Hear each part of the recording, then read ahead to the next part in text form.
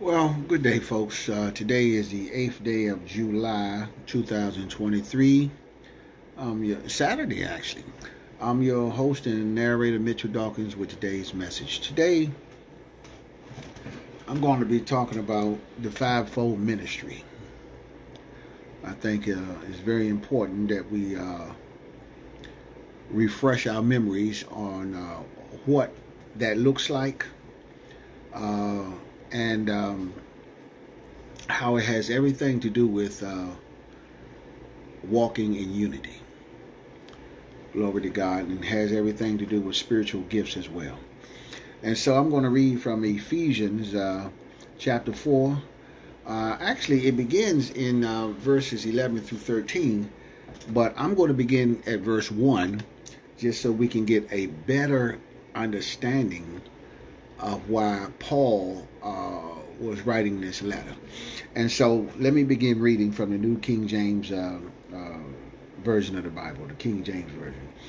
Verse 4, chapter 4, verse 1, it says, I therefore, the prisoner of the Lord, beseech you to walk worthy of your calling, with which you were called, with all lowlessness, and gentleness, with long suffering, bearing with one another in love, endeavoring to keep the unity of the Spirit in the bond of peace. There is one body and one Spirit, just as you were called in one hope of your calling. One Lord, one faith, one baptism, one God and Father of all, who is above all and through all and in you all. Glory to God for that. Verse 7, it begins to go into the area of spiritual gifts. And it reads, but to each one of us grace was given according to the measure of Christ's gift. Glory to God. Therefore, he says, when he ascended on high, he led captivity captive and gave gifts to men. Glory to God for that. Now, this he ascended, what does it mean? But that he also first descended into the lower parts of the earth. He who descended is also the one who ascended far above the heavens. Far above the heavens, that he might fill all things. Glory to God. And so now verse 11, he begins to go into the fivefold ministry right here.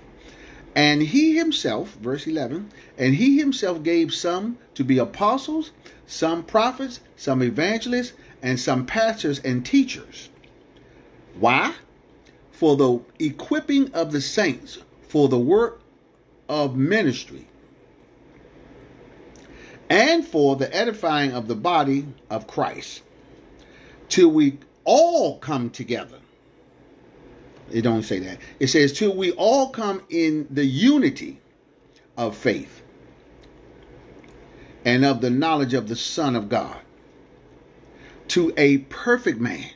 Let me stop right there real quick.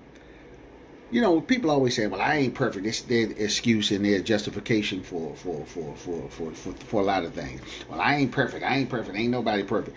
If God, he says, to a perfect man, which means you are perfect spiritually in the sight of God. So we got to stop using this I ain't perfect and all this to justify some things, amen, or to run away from some things. Amen. Let me continue on. To the measure of the stature of the fullness of Christ, that we should no longer be children tossed to and fro and carried about with every wind of doctrine by the trickery of men, in the cunning craftiness of deceitful plotting. But speaking the truth in love, may grow up all things into him who is head Christ, from whom the whole body, joined and knit together by what every joint supplies, according to the effective workings by which, excuse me, every part does its share. Every part does its share. Causes growth of the body for the edifying of itself in love. Glory to God. Amen. And so, in the letter to the Ephesians, Paul, the Apostle Paul, he describes the kind of leaders God has provided for his church, for it to attain maturity and Christ-likeness, becoming the spotless bride of Jesus. And so in that scripture, Paul lists 5 offices that are referred to as the fivefold ministry. It was the apostles, it was the prophets, the evangelists, the pastors, and the teachers. Okay? And so many Christian leaders have taken the verse out of context and elevated these 5 roles above their rightful place. They emphasize the importance of these offices in a local church, which is certainly true. They should be doing that, but often serve their own interests and need for power and recognition while denying others. The laity. These are non-clerical people, non-clergies. Any kind of they deny them any kind of involvement in church government. But others discard this verse altogether, claiming that Paul is speaking in the apostolic age, which has long passed away. So the words, amen, so the words are not relevant to us anymore. That's not true. This it is therefore of utmost importance to get a biblical understanding of the fivefold ministry, so that our churches will be healthy and functioning according to the will and plan of God. And so while we're focused on these 5, we must not forget that Paul is not giving us an exhaustive list. See? In 1 Corinthians 12:28, he says, in the church, God has appointed first of all apostles, second prophets, third teachers, and then workers of miracles, also having gifts of healing. Those able to help others, those with gifts of administration, you see, and those speaking in different tongues. Only 3 of the 5 in Ephesians are repeated here again, you see, while Paul adds other kinds of people and functions. Surely we would not equate an apostle with an administrator. Yet both are in the same list, and there's no reason to assume hierarchy. You see, or that one function is more valuable or has more value than the other. On the contrary, those who speak the word of God, who preach and teach, which is all part of the fivefold ministry, are held to higher accountability. And their goal is not to serve themselves, but the flock of God, so that they would attain all fullness in Christ. Glory to God. And so with transparency comes greater responsibility, and with responsibility, higher accountability. God has led his leaders in place for church to function. In other words, he has set his leaders in place for his church to function. And those truly called into these places will have to be tested and proven, having gone through the fire of preparation, displaying true humility and Christ-likeness, not desiring a position, but wanting to serve their king any way he wants them to. Glory to God. And so while there are many different ideas in the body of Christ today, There are just many different ideas in the body of Christ today about each one of these 5 offices or functions.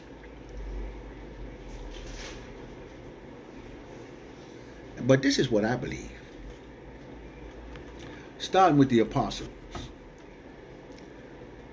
Apostles, when it comes to the study of the fivefold ministry in the New Testament, prophets are mentioned a few times. Evangelists is specifically mentioned a couple of times. Pastors and teachers are referred to occasionally, but apostles are mentioned often. And yet, apostleship is the most misunderstood of them all. How can that be?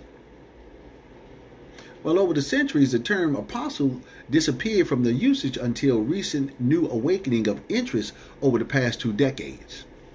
Might have been 3 decades. That does not mean that apostles did not exist. They were often called missionaries. Or better yet, they were called pastors. Yet the dispensational belief that the Holy Spirit has stopped moving with the end of the apostolic age taught that all apostles had to have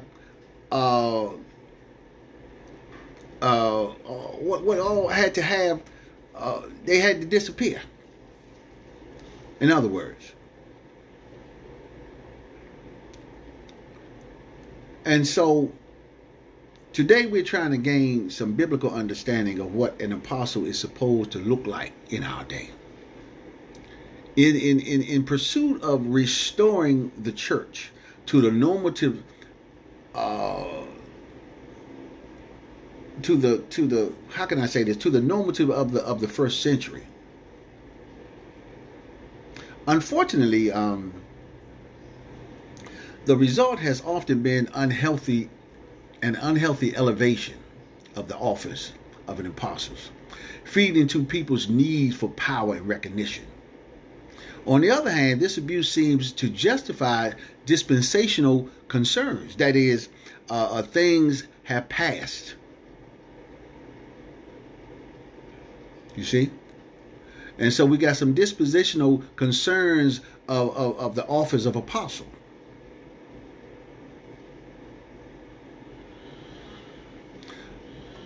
Of apostleship, in other words, being unscripted today.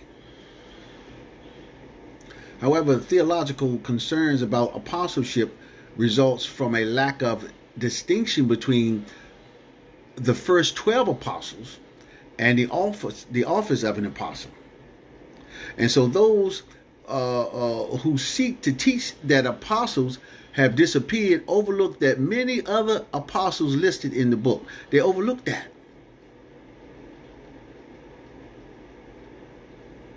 And they're listed in the book of Acts, as well as the epistles. And those in favor of apostleship, who also abused the office, seem to have overlooked that Paul calls himself a servant and a father, and that he paid a price none of them will be willing to pay. Huh? So the question is, are they servants of Christ? I'm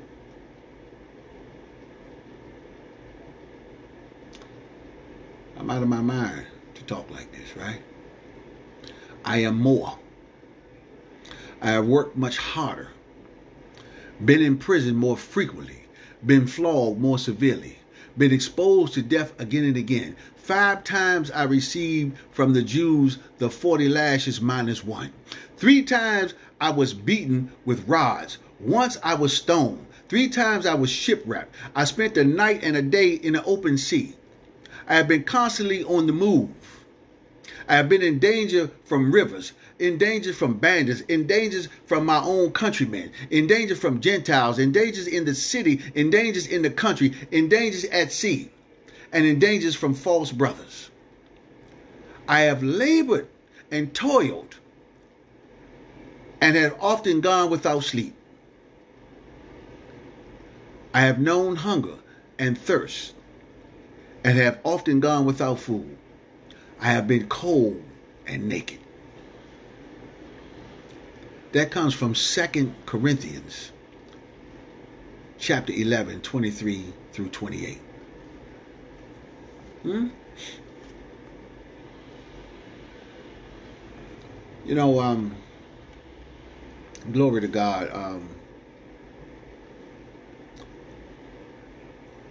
One might define an apostle as one called and sent by Christ to have the spiritual authority, the character, the gifts, and the ability to reach and establish people in the in kingdom truth and order, especially through funding and overseeing local churches. An apostle has a burden to build something that didn't exist before. They lay down the foundation of the new local churches and see to it that they come into full maturity. That is the church. That is a church. That person. That is the church. In other words, that person will be the apostle of, or be the apostle to, which means he or she will not have any authority as an apostle in other churches.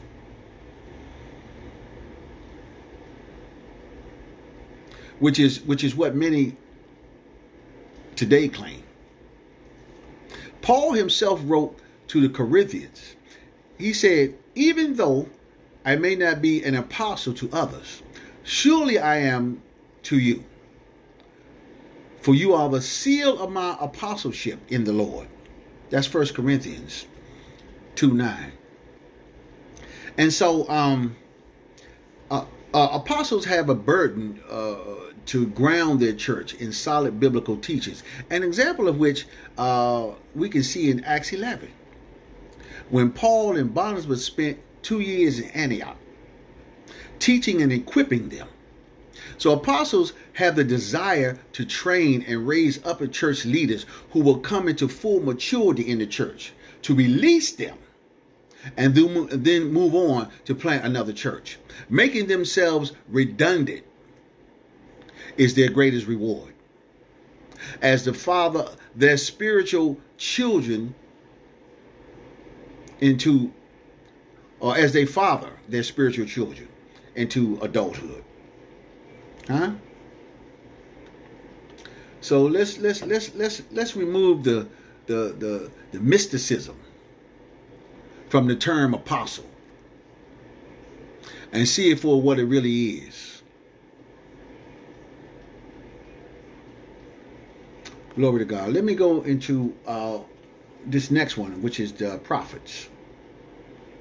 A man or a woman who represents the interests of God to the people, having stood in the counsel of God. The prophet releases a clarion call to the people of what is in God's heart at the moment. So prophets reveal God's heart to the people, giving guidance to individuals and the body, giving revelation as well as interpretation, application, and timing. We see several examples of that in the book of Acts. In Acts 21, Abagus is a good example of where prophecy can be rightly interpreted, or interpreted, should I say. Yet applied wrongly, as Paul was urged not to go into Jerusalem, escaping the predictive prophecy of his fate.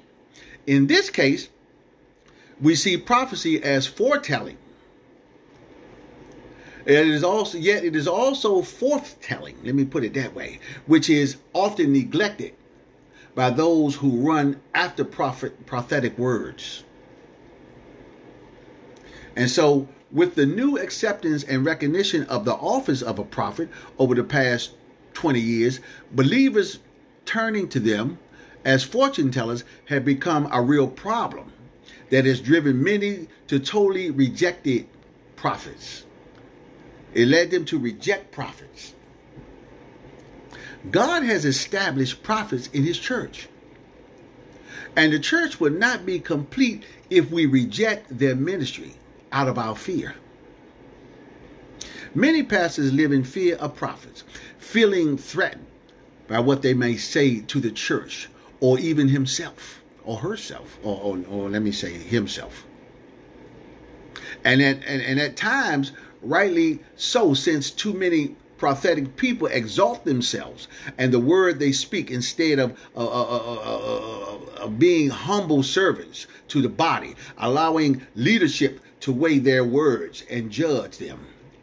You understand? As commanded by Scripture. Glory to God. All right, so let me move on to evangelists. An evangelist carries a great burden for those who are not part of the kingdom of God. Yet, an anointing to preach the gospel to them that comes within great conviction. It comes with great conviction and draws them to the Lord. They will often have signs and wonders following them to confirm their message. And so the prime example of an evangelist in the New Testament is Philip. He was one of the men chosen to serve the widows in Acts 6. And he is the only one specifically called an evangelist in Acts 21:8. In Acts 8, he obeys the Holy Spirit and brings the Ethiopian eunuch to a believing knowledge of Christ. And so evangelists create converts, while apostles create disciples. Ain't that nice? Their foremost desire is to see people come into the kingdom while leaving the discipling to others. They love teaching others how to win people and never feel like they're actually doing enough or accomplishing their task. While they are grieved to see believers' indifference regarding the lost, they do have an anointing to impart God's broken heart to the body. So evangelists are absolutely crucial for the numeric growth in the local church and in the kingdom of God. All right, praise God. So let's go to pastors. Glory to God. And so the pastor is the heart of the church. He is the shepherd who deeply cares for the sheep, ready to lay down everything for them. Glory to God. He wants them to be fed. He wants them to grow. He wants them to be equipped to develop their gifting and step into the calling of God for them. So in the local church, they are the bridge between the different offices and functions. They are the bridge between the different offices and functions, listening to all sides and restoring calm and order when necessary. Jesus, the supreme shepherd, taught a lot about shepherding the sheep, giving us a great example of what a pastor should look like. And so the pastor's greatest concern is always the well-being of his sheep and the body, not only bringing training, but correction and protection when necessary. Glory to God. And so the office of the pastor is one of the most recognized today of all the five. Because of lack of understanding of the other four, those called by God to these other offices have often become pastors. Therefore, filling the shoes that were not theirs, and creating tensions in the church because they could not meet their sheep's need. It is time for the church to allow evangelists, teachers, apostles, and prophets to be what they are called to be and take their rightful place in the church. Glory to God. And so we're going to lastly talk about teachers. Teachers teach and edify the church, imparting divine life and anointing to their listeners who become more hungry for the word of God As the teacher, you know, as a teacher, how can I say this? As he illuminates or illumines. Is that the right word, illuminates? I think it is. As a teacher illuminates scripture and brings forth never seen, he brings forth truth, or she brings forth truth. Never before seen, or never seen by the listeners before. This is what teachers do. While prophets reveal the heart of God, teachers reveal the mind. Prophets and teachers balance each other in the church, which can also create a tension, to be honest. Prophets have revelation of hidden things in the future, while teachers have hidden things in the Word. Glory to God.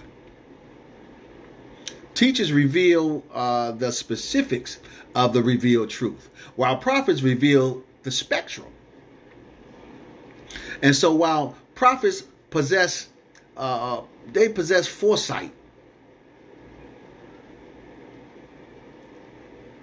you know what I'm saying? Teachers have insight. So while prophets are risk takers, teachers move by understanding and are planners. And the list could go on, really. You know what I'm saying? Teachers are very essential in the body of Christ to give the sheep a good foundation of the Word of God. Sometimes churches that place a high emphasis on being Spirit-led neglect the solid grounding of the Word. A simple saying to remember: teaching of the Word without the Spirit, and it will dry up. Chasing the Spirit without teaching of the Word, and it will blow up. Glory to God. And so, let me just say in conclusion that the Lord has called some to be apostles, some as prophets, some evangelists, some teachers, and some pastors. Today, amen, He is restoring a biblical understanding of what these roles and callings mean, so that His bride can come into the fullness of what He has for her. Getting ready for the bridegroom's glorious return. The church has come a long way over the past few decades. Even though there's still a lot of wrong conceptions and rejection due to abuse and prevalent in His body. You see? And so if apostles, prophets, evangelists, and teachers start taking their rightful place, having been proven and tested as humble servants, we would see the body brought into maturity. Having all 5 offices in place in a church and training up the body accordingly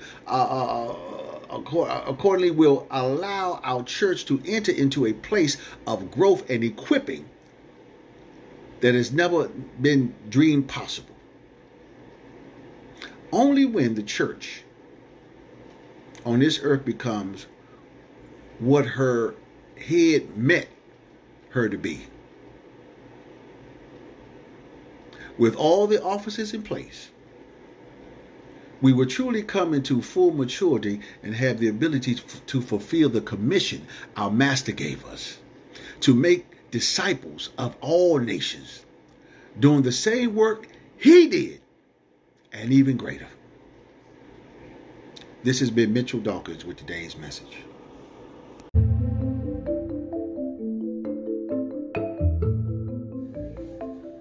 Well, good evening, folks. Today is the 11th day of July, 2023. I'm your host and narrator, Mitchell Dawkins, with today's message. Glory to God. You know, one of the top stories about today that I've been seeing on social media and whatnot is this woman, Leslie Van Houten. She was a follower of Charles Manson. I hope some of y'all are old enough to remember Charles Manson, but you know, you can Google anything these days. But anyway, I understand she got released today after I don't know, maybe about 53 years in prison. You understand what I'm talking about? That's a long time. So she's about 73, and so she must have went in when she was around about 19. And so she was instrumental in the murder of this well-known or this wealthy California couple.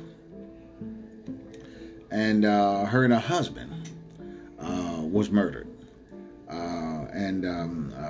It was said that she held the woman down, or some of the people down, or something like this. I don't know the full details. Amen. But I understand the word war was carved in their stomach. Yeah, that's pretty horrific. You see, and so there's been a lot of controversy on, whether she should have been released to parole and whatnot. Some people were for it, some people wasn't for it. She did serve her time. I mean, she's been up for parole a couple of more times before in the past, and she's been turned down. But today she got released, and so, amen. And so again, we see this as a horrific murder, or any murder for that matter is horrific. But we're going to talk about biblical murders and how they relate to us. And so I read an article by a guy named Peter DeHaan, which he writes about biblical Christianity, amen, to confront the status quo religion. So he seeks a fresh approach to following Jesus through the lens of Scripture, without the baggage of made-up traditions and meaningless practices. And so, amen. I'm just going to touch on these biblical murders because, murder is nothing new. The Word of God says there's nothing new under the sun. You see? Amen. But again, the topic or the title of this is biblical murders and how they relate to us. And so we're going to consider some of the best known biblical murders. The best known ones. Now, there are many in the Bible. You understand? But we're just going to touch on a few because I don't want this message to be too long. And I hope those who are listening to me don't get offended. You know what I'm saying? Because, it is what it is. The truth is the truth. And so what I'm going to talk about is the truth about biblical murders and how they relate to us. And so the first person I'm going to talk about is Cain. Cain kills Abel, right? And so we're only 4 chapters into the Bible when the first murder occurs. Cain kills his brother Abel, right? And so this account in the Bible suggests that Cain premeditated his actions. Premeditated murder, that's first degree murder right there. But let's not view Cain as all evil. Like his brother, Cain worships God and brings an offering to him, right? We do this too, don't we? Yet God finds Cain's offering lacking, right? So as a result, Cain is angry with God.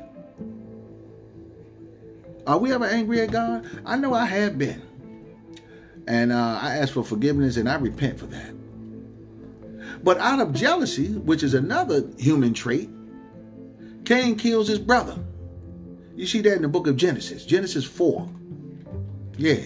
And although we haven't killed, or I hope we haven't killed nobody, we have more in common with Cain than we want to admit. Right? Let me move on to somebody else. Moses. Moses kills an Egyptian. This is another well-known and esteemed person in the Bible, Moses. Yet Moses is another one of the biblical murderers. Now, let me clear this up. The Bible don't call him a murderer. It doesn't call him a murderer. But, we all do. I've even said that a few times as I was presenting something.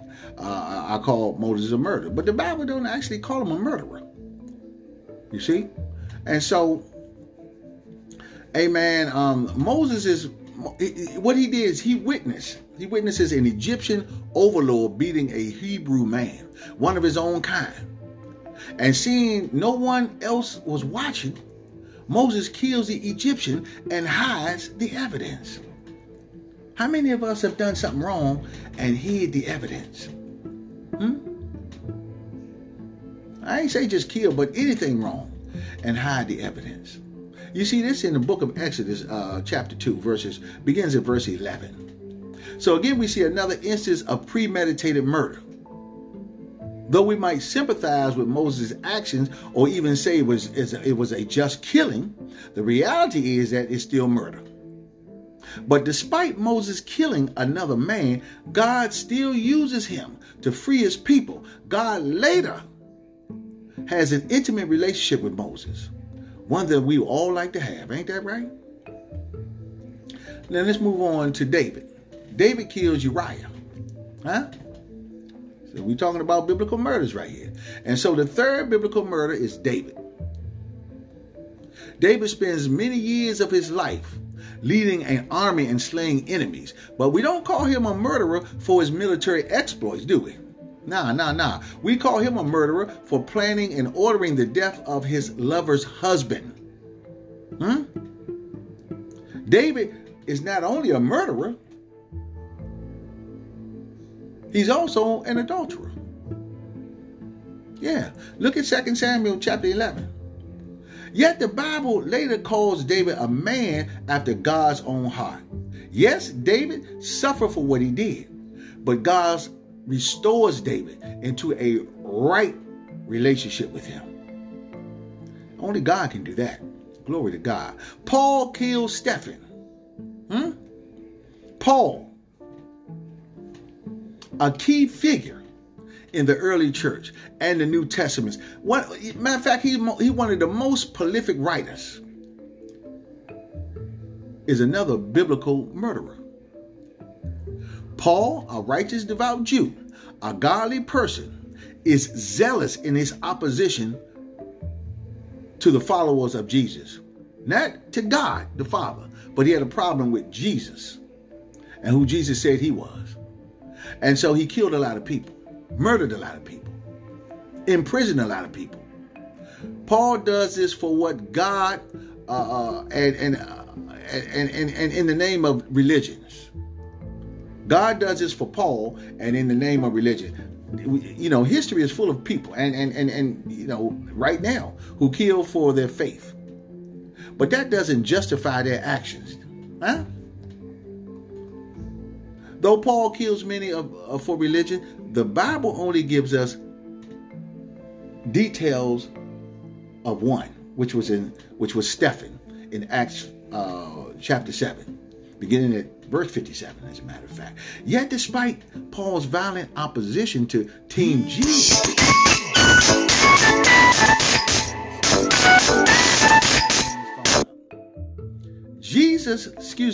Jesus later calls Paul to follow him and grow him into a most effective missionary.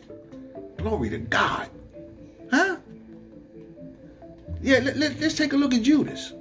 Judas kills Jesus. Now let's not forget that Judas is another one on the list of biblical murders. Though he doesn't physically kill another person as did Cain and Moses, he doesn't orchestrate a death like David did. Judas is the catalyst for another death. Jesus. Yeah, he was a catalyst for Jesus' death. And so Jesus is the most significant death to occur in the Bible for humanity, throughout all humanity. He's the most significant death in the Bible. But thank God for the resurrection. Glory to God. And hopefully I don't get another call and interrupt this. But throughout Jesus' death, although Jesus' death is necessary to save us, that doesn't forgive Judas for his part in making it happen. And like Cain, we must realize that Judas isn't all bad. He is a follower of Jesus, after all, right? A disciple. Yet he is also greedy. And in his greed, he sells out Jesus. Who have you sold out? Who have we sold out? Have we sold out Jesus too? You can see that in the book of Luke, chapter 22, beginning at verse 47. Amen. And though Judas might have received forgiveness from Jesus, just as Jesus forgave and restored Peter into a right relationship with him, we'll never know why he did it. But his grace is sufficient, and his mercy endures forever. And his mercy is new every day. But Judas commits suicide out of remorse over what he did to Jesus. And so the question is, who do we kill? Huh? Who do we kill? Jesus teaches us what the Old Testament commands, which is simply killing is wrong. Yet he goes beyond the physical act of murder to tell us that even being angry at another person is a sin. Implicitly, it's murder. And as a result of anger, we are no less innocent than someone who murders another. Huh? But there's much more. Much more. Though we blame Judas for Jesus' death, we are part of it too. Because of our sins, Jesus had to die to reconcile us with Father God. Glory to God for that. And our sin made it necessary. Our sins made it necessary for Jesus to die. As painful as it is to say, we helped murder Jesus. All of us did. And so all 5 of these biblical murderers had a relationship. Murderers had a relationship with God. And at the time of the murders, they committed, orchestrated, or approved. They weren't in the right place with God on their faith journey. But it's what happens afterward that counts, right? Glory to God. And are you willing to put the past behind you? Huh? Are you willing to put the past behind you, regardless of how horrific or benign it might be, and move forward to serve Jesus and advance the kingdom of God? Can we do much like Moses, David, and Paul? Or we falter like Cain and Judas? The choice is ours. Father God, help us not become the judge, the jury, the persecutor, the prosecutor, and the jury in our lives. But help us to leave all things in your hand, Lord. In Jesus Christ's name, amen. This has been Mitchell Dawkins with this evening's message. Peace.